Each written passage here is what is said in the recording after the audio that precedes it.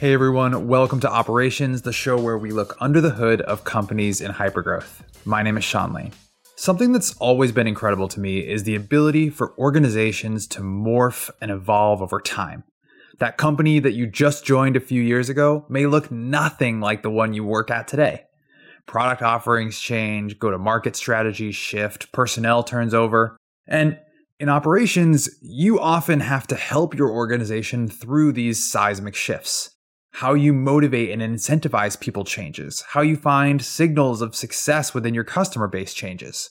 I've wondered sometimes whether institutional knowledge is a blessing or a curse in hypergrowth companies. You're blessed with the knowledge of context and an understanding of why things worked or didn't work, but you're also cursed by the biases that these experiences and this context brings on your current and future decisions. Now, how about someone with 12 years worth of institutional knowledge inside of hypergrowth, along with a complex, ever-evolving go-to-market motion that spans across multiple products and a handful of different sales motions? That's what our guest today, Meghan Gill, brings to our conversation. Meghan is the VP of Sales Operations and Sales Development at MongoDB, the database platform company with over 29,000 customers that's been downloaded over 200 million times and went public in 2017. Since joining the company back in 2009, Meghan has risen through the ranks, and she now oversees one of the more complex go-to-market motions that we've ever talked about on this show. In our conversation, we're going to talk about the evolution that Meghan has overseen at MongoDB, particularly their transition to pay-as-you-go pricing, how to forecast a consumption-based business, and what it means to have smoky accounts in MongoDB's territory planning process.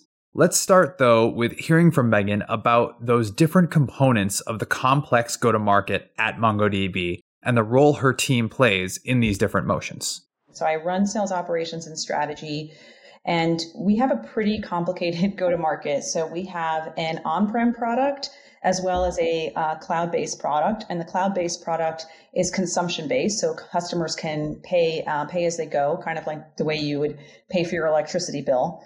And then in terms of the different channels we have a self-serve channel. So any software developer that wants to use MongoDB can rock up to our website with their credit card and start paying for MongoDB on their own. We also have a high velocity inside sales team, which is a more junior sales rep, and they're primarily working with customers that have somehow engaged with us, typically through our self-serve channel. We have your traditional enterprise sales force, which is globally distributed, working with customers out in the field. And then we also have a partner channel. It certainly has many different layers, 4 different channels, on-prem and cloud, all in one go-to-market. So it keeps my job very interesting. I would imagine. And as you've been with the company for quite some time, has each one of those different go-to-market motions kind of developed at different points in the company's maturity? Yeah, it's interesting how MongoDB has evolved over time. So I joined coming up on 12 years ago. So I like to tell people I joined when I was 14. Noted. But when I joined, we were solely focused on, MongoDB. It's an open source database technology. We did not have a commercial version. Any software developer could download and get started with MongoDB for free. And then the first commercial product we offered was first we offered just straight support, and then we sort of built a set of on-prem tooling around MongoDB, which we called MongoDB Enterprise Advanced.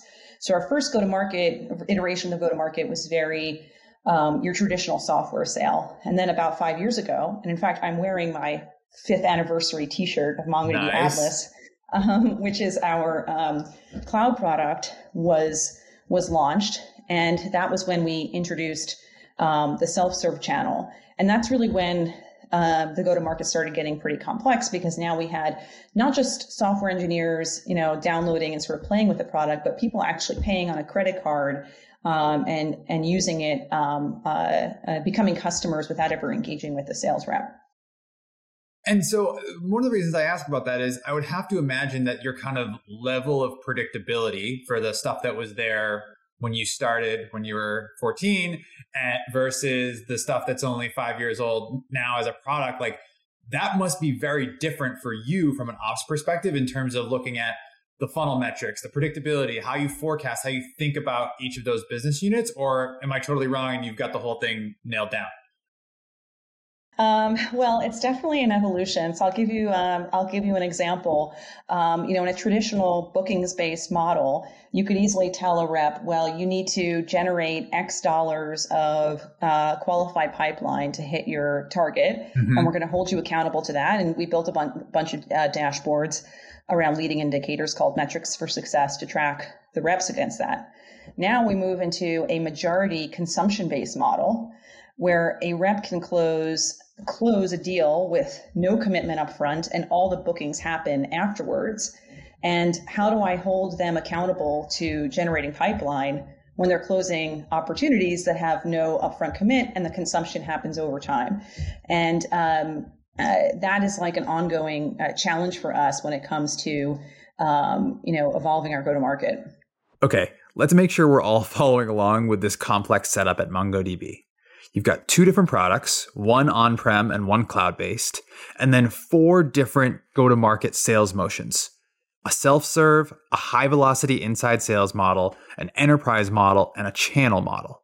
Now, when it comes to defining these metrics for success that Meghan is describing, that sounds really challenging when you have consumption-based opportunities. What do you do when you have no upfront commitment? When you don't have a real opportunity value to put onto your deal? When you don't have a traditional pipeline target to go after in the first place? How do I plan ahead as a rep in that situation? And how do I, as sales ops, help the reps on my team to know whether or not they're on track to hit their goals?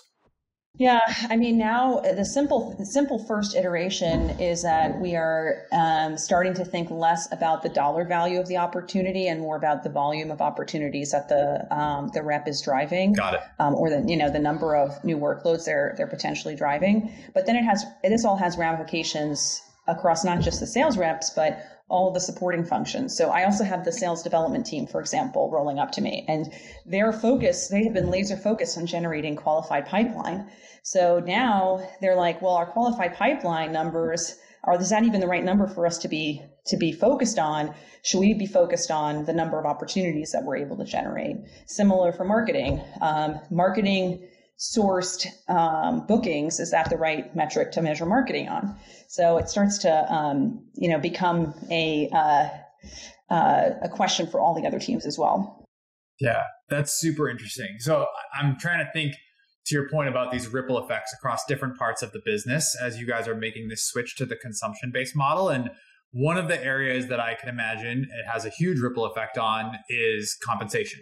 And so with both the complexity of the different 4 go-to-market motions and the on-prem versus cloud version of your product, like there must be a lot of complexity in how you think about both the design of the comp plans and how you think about the types of behaviors you're trying to incentivize with your team. Yeah, the first challenge we had as we were trying to shift the sales force to our cloud-based product. In the first iteration, we were basically selling commitments. Go and get your customer to commit to say, buy $100 of MongoDB Atlas. Okay. And this had a few issues. The first issue is that all of the cloud providers, AWS and Google and Microsoft Azure, they've all conditioned customers to want to pay as you go. So customers would be pushing back. Secondly, it was slowing down sales cycles because, for example, if it's a new application, we're having to go bring in a sales engineer, do a complicated sizing exercise to estimate how much the customer might spend. So it's as if, your electricity company, your utility provider would come to you at the beginning of the year and say, how much are you going to spend on electricity? And you're like, I don't know. How hot is it going to be this summer? And it's really impossible to guess.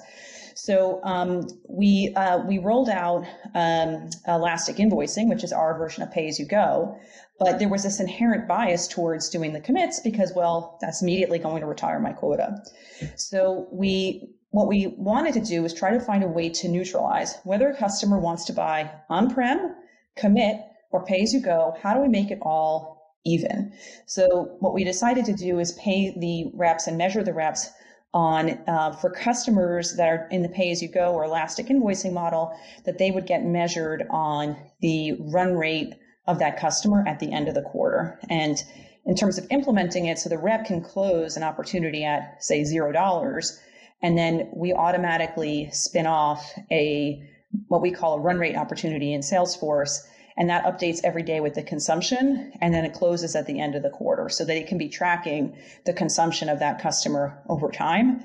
And then that sort of makes it as attractive to close a no commit customer as a commit customer, or even an on-prem customer.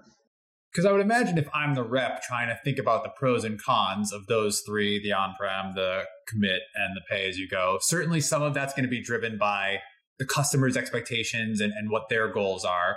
But they're also, in the back of their minds thinking about how this is going to impact the comp plan, right? Like, how do you help them to both understand and still want to do what's best for the customer at the end of the day between these different plans? Because I would imagine that's a tough conversation to always end up with the right outcome for the customer and not just based on what the comp plan is. It's we're constantly thinking about what's the right balance. I think initially it took some time just for the reps to wrap their head around the concept of getting paid on consumption, and we had to do a ton of enablement around that. We obviously pitched it as a huge benefit, right? It's meant to reduce friction with customers.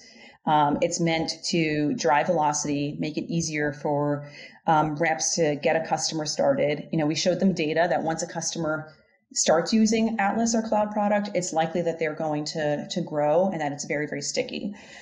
So that was sort of the initial rollout. And then what happened was a few teams sort of, started having a lot of success with it. And that's, of course, when things really began to take off, and it became common throughout the org.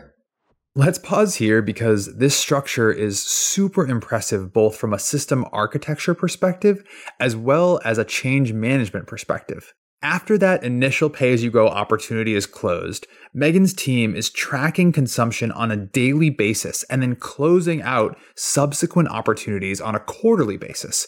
And that's how the reps ultimately get paid. I know firsthand that communicating any sort of comp plan, no matter how simple it is, can be an important and challenging task. And with all of this nuance, Meghan and her team leaned onto the social proof that the peers of some of the people on the team were succeeding to help them spread the word about this model. I also think that the reps themselves started to see the upside of this consumption-based model. If we go back to the electricity bill example, what if that new customer that you just signed all of a sudden turns on their air conditioning for 24 hours a day all summer long? The deal you signed just got a lot bigger. And according to Meghan, this type of model also drove more cross-functional collaboration amongst the teams because every moment there was an opportunity to potentially upsell that customer as well as potentially churn that customer. Now, with all this volatility though, as an ops person, I couldn't help but think about how hard it must be to forecast this type of business. So I asked her, Meghan, how do you and your team do it? I wish I could say we had this completely figured out. If anything, I actually think the run rate customers are a little bit easier to predict, right? Because Interesting. We're looking at how much they consumed over the last 90 days. As we get closer to the end of the quarter, that just converges with the actuals. Whereas in the bookings model, it's very binary. Did we get the deal? Did we not get the deal? So, at the beginning of the quarter, it's usually a question of, will that customer expand and bring on new applications that will, significantly increase their consumption? But over the broad portfolio, like at the level I'm looking, which is typically at like the SVP or the CRO level, it tends to be a little bit more predictable than the booking side of the house. And so you basically, I would imagine, then have to basically end up with 3 different forecast models, one for on-prem, one for the bookings, and one for the consumption. So the way that we do it, we have one consolidated forecast, but typically the way the leaders think about it is they say, well, I have this much in run rate. I can expect it to grow because historically it grows a certain amount. And that's kind of in the bag, right? Because they're already consuming. And then there's a set of deals, bookings deals, where we're like, well, these are pretty likely to happen. And then you have, how much of the rest of it is what's your upside? So it's a slightly different way of forecasting because you have to think about multiple different variables. I would say a lot of the sales leaders, they tell me that end of quarter is not as quite as exciting as it was in previous iterations of MongoDB or in other companies, because by the end of the quarter, a lot of the elastic run rate deals, which are often the big deals, have already been accounted for. From a predictability standpoint, that sounds lovely to me. I think that sounds great, as opposed to, hoping that the person's like Wi-Fi from their vacation house allows them to sign the DocuSign on the last day of the quarter. Like, that sounds much better to me. I guess the counter to that, though, is that, if you're looking at your annual number, then you have to be more strategic at the beginning of the year. How many new logos am I going to get on board that will ramp up consumption over the course of the year? And it's definitely a completely different mindset. So let's talk more about that, right? Because that's, I think, one of the other big ripple effects, right? Which is how you all look at those existing customers and the signals that you use to identify that hopeful, future consumption increase, future expansion, whatever you call it. One of the things you were telling me about is that you all at MongoDB have very purposefully made it very seamless for people to be able to use the product without really giving you a whole lot of information. And so I'm curious about the trade-offs there, about how you acquire those customers in the first place versus that kind of annual dilemma that you're describing of having to actually understand what the growth of existing customers might look like. Sure. Yeah. So if we rewind back when I was 14 and started at MongoDB, the founders took a very developer-focused approach, and they wanted to have as little friction as possible for an individual software developer to get started with MongoDB. And that meant that downloading MongoDB had to be super easy. Getting started, you had to be able to get it started and installing and experiencing the magic of MongoDB, within 5 minutes. So that means we don't collect any information upon download of the open source version. And when we started building a sales and marketing team, many of the salespeople were baffled. They're like, oh my gosh, there are people out in the wild using our product in production, and we don't know who they are. But that was a really deliberate trade-off, because we felt like in order to capture the massive database market, we needed to have as much adoption from developers as possible. So you fast forward to today, and designing territories and finding the accounts that we think have the highest propensity is a big part of what the sales ops function does. And so we look at a bunch of different signals. Some of the signals are internal ones, like are they already using, are they active on our website? Are they taking, doing different activities, attending events, being part of our online MongoDB University platform? Some of them are product signals, like, hey, do we have developers using the free tier or the paid tier? Some of them are external signals, like, do they have a MongoDB job listed on their website, or do they have people with MongoDB skills on their LinkedIn profiles? And we took all of that data, and we actually built an internal application to bring all that data together and present it to the sales leaders in a very simple format, so that they could design territories and focus their sales reps on the accounts that have the highest propensity to buy. So I want to focus on the very last thing you just said there, which was so that the sales leaders, can design these territories. And so this is always a very interesting dynamic in different companies, how sales ops partners with sales leaders to actually get those territories in the hands of the reps. And so in this scenario where you all have built something internally using your own tool to bring those things together, can you take me through what you're actually delivering to them and then what they're taking and doing with that information? Yeah, sure. And by the way, I should mention we built it on MongoDB, of course. There you go. Of course. A little plug for our product. So I would add that it also varies by segment. So this application that we built internally, which we call Argos, and I cannot remember. I think it's some Greek mythological creature with a lot of eyes. And the idea is that we're giving the sales team visibility into all of this data in a single place. And so bringing together the data from both matching up the data from Salesforce, from our product, and from these external data sources was a constant challenge. So that was challenge number one. How do we map and integrate all the data? And then the second challenge was presenting it in a way that the sales leaders could more easily understand. A simple example is you build a Salesforce report. It's like I can build it by parent account or I can build it by the child accounts. If I build it by parent, it's way too coarse. If I build it by child, it's way too granular and it's too much data for the leaders to work with.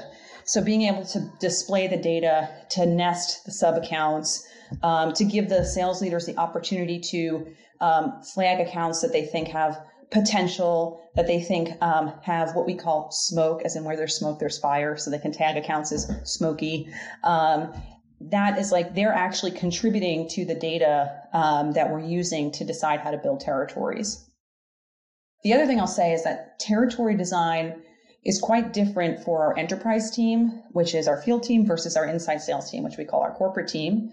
The enterprise team, it's more of an art than a science, right? Like, I don't think that territory management is something that can come centrally from sales ops, because we have some accounts where we have a single rep assigned to that account, and it's all about the relationship the rep has, the skill set the rep has, and the manager really has the best insight into the people and the accounts and how to match them up appropriately. And our inside sales team, which is much more high velocity and transactional, they're primarily focused on taking people with strong signal, companies with strong signal of already using MongoDB through all of that data that we have and converting them and getting them onto an elastic invoicing contract.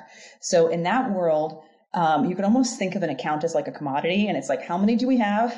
Let's make sure we get as many into the hands of our reps as possible. And we've built a pretty good machine around that, where we come up with a list of accounts that we think look feasible. We have a BDR research team based in India that does a bunch of data scrubs to review whether or not those accounts meet certain criteria and do a little bit of manual research on them.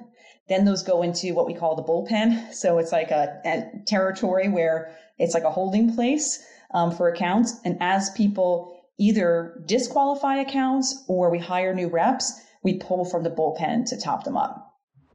Okay, so I obviously looked it up, and Argos is in fact a many-eyed monster from Greek mythology. In fact, his full name, Argus Panoptes, translates to all-seeing. And Meghan may have glossed over this part a little bit, but the amount of work and disparate data sources that were required to pull something like Argos together was no small feat. I also absolutely love how they call the accounts that are showing signs of buying as quote-unquote smoky. It's just so good.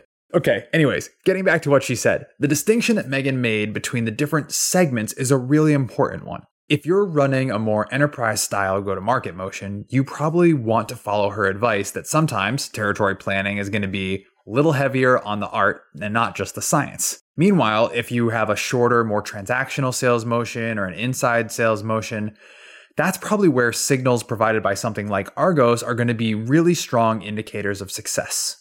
And this last part got me thinking, does that mean that the majority of accounts going into the MongoDB territories have some kind of smoke signal already?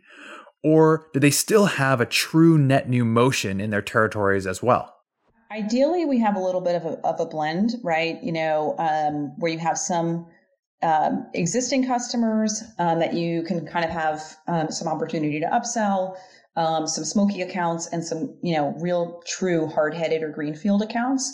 The other thing that I think about is, the incentives, because if I'm a rep, it's always easier for me to go and expand or milk my existing accounts or go after the lower hanging fruit. Salespeople are like water, right? They flow to the path of least resistance, which is the right thing to do. But if we really want to try to expand market share, you have to make sure we have the right incentives in place. So in addition to finding them the right accounts, we also have incentives around new logos, whether it's bonuses, spiffs, gates to accelerators, things like that, to make sure that we're not neglecting the accounts that could have potential, but don't necessarily have signal at this, exact moment.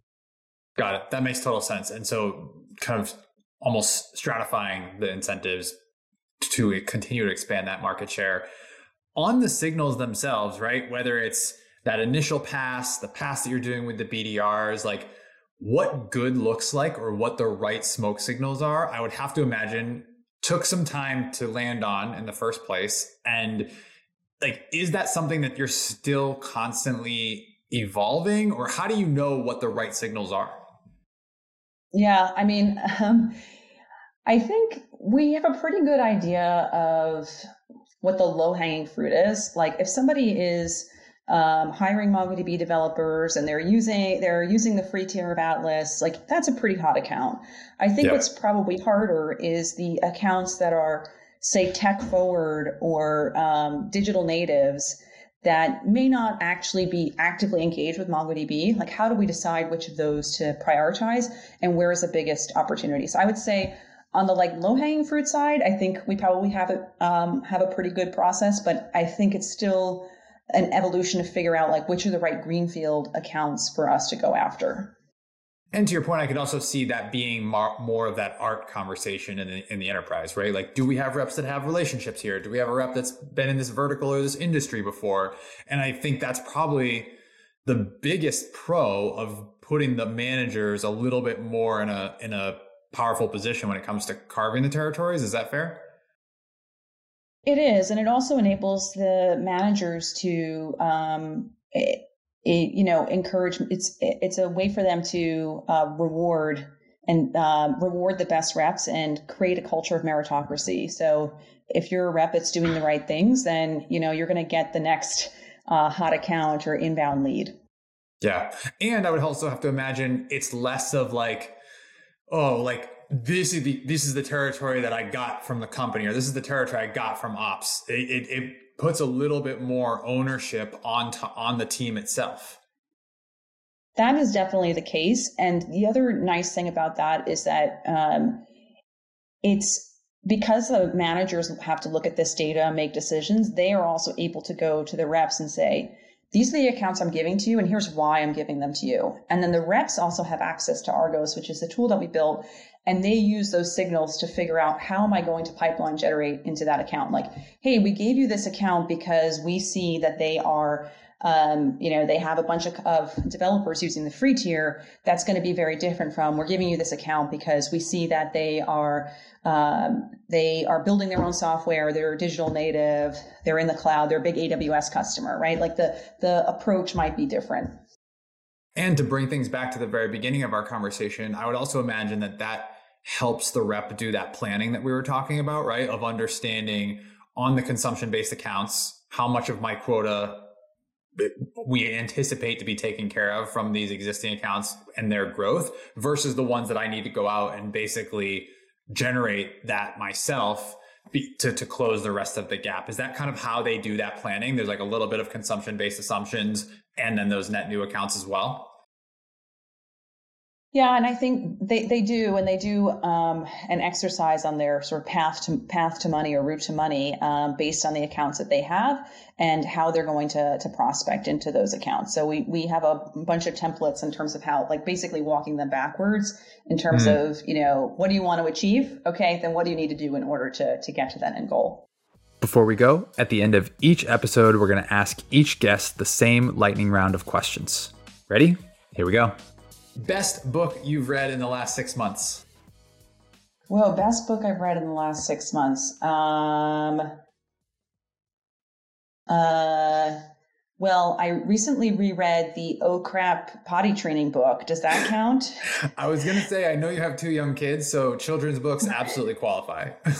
Okay, but I should at least come up with a good business book, right? I mean, I think I recently reread Crucial Conversations, which is a great book about having difficult conversations. So if you're looking for a business book, that's the one I would recommend. We'll take them both. Favorite part about working in ops? Getting to solve lots of different kinds of interesting problems. Least favorite part about working in ops? Oof. fire drills, end of quarter fire drills. Those are probably my least favorite. But truthfully, I also enjoy those because they're also typically interesting problems that I need to solve. I can strangely identify with that, right? Like, it's like, oh, here's another one, but I kind of love it in a weird, chaotic way. It's satisfying to fix something, for sure. Of course. Someone who impacted you getting to the job you have today. Well, it'd have to be the CEO of MongoDB, who David Echeria, who said, "Hey, why don't you take over sales ops?" And I was like, "Sales ops? I'd never seen a comp plan before." So, and I asked around a few people, including a pretty good friend of mine, Giuseppe, who is now the CEO of a company called SiteTracker. And I said, "Do you think I should take this job?" And because he had been head of sales ops at MongoDB before he went to take the CEO route. He's like, "You're going to be spending 50% of your time on sales comp." And I remember thinking to myself, there can't be that much in sales comp. But little did I know. But yeah, so I definitely have to shout out Dave for thinking that I could do this job coming from marketing. And then the other person would be when I joined again when I was 14 years old, was the founder of MongoDB, who kind of took a chance on me and said, "Oh, you're smart. You'll be able to make an impact here." That's amazing. All right, last one. One piece of advice for people who want to have your job someday. So this is not my quote. I think it's a Sheryl Sandberg quote, but when someone asks you to join a rocket ship, you don't say what seat, you just get on. So my advice to people who want to have amazing careers is focus on being at the right companies, because if you're in a company with great people, great culture that's growing fast, there will always be opportunities to learn new things, try new things. Like I never would have guessed that I would be running sales ops at MongoDB, but because I was in this fast growing company, this opportunity presented itself. So that would be my number one piece of advice. I feel like that's like such a healthy perspective too, in an industry like ours where people jump around quite a bit, and like you are just seeking out that next opportunity, even if it's within the four walls of the place where you currently are, as opposed to thinking that thing has to be outside of where you're currently at. Yeah, I think that is true. And I think, I've seen people chase a title or chase a role and go work at a company that's frankly not that great and realize, well, being, VP of X at a company that's not going anywhere is not as good as being, a senior IC at a company that's a rocket ship. So, I think the reason Sheryl Sandberg is a good example of that is like, she could be a CEO of any so many Silicon Valley companies, clearly, but she's COO of Facebook, and she's probably having a bigger impact in that role than she could being CEO of another company. So, that's my advice. Pick the right company. I love it. Meghan, thank you so much for doing this. I really appreciate you taking the time. Thank you. The last thing I'm going to say is that I'm hiring. I have lots of open roles. So if you're interested in solving some of these problems, shoot me an email. It's just Meghan at MongoDB. Perfect. Love it. Connect with Meghan on LinkedIn. Apply for some of her gigs. Thanks, Meghan. Thank you so much to Meghan Gill for joining us on this week's episode of Operations. If you want to follow up with Meghan on some of those jobs that she was talking about, head to mongodb.com/careers. mongodb.com/careers. If you like what you heard today, make sure you're subscribed so you get a new episode of Operations into your feed every other Friday. And if you feel like you learned something today, do us a favor. Leave us a 6-star review on Apple Podcasts or wherever you get your podcasts. 6-star reviews only. All right, that's going to do it for me. Thanks so much for listening. We'll see you next time.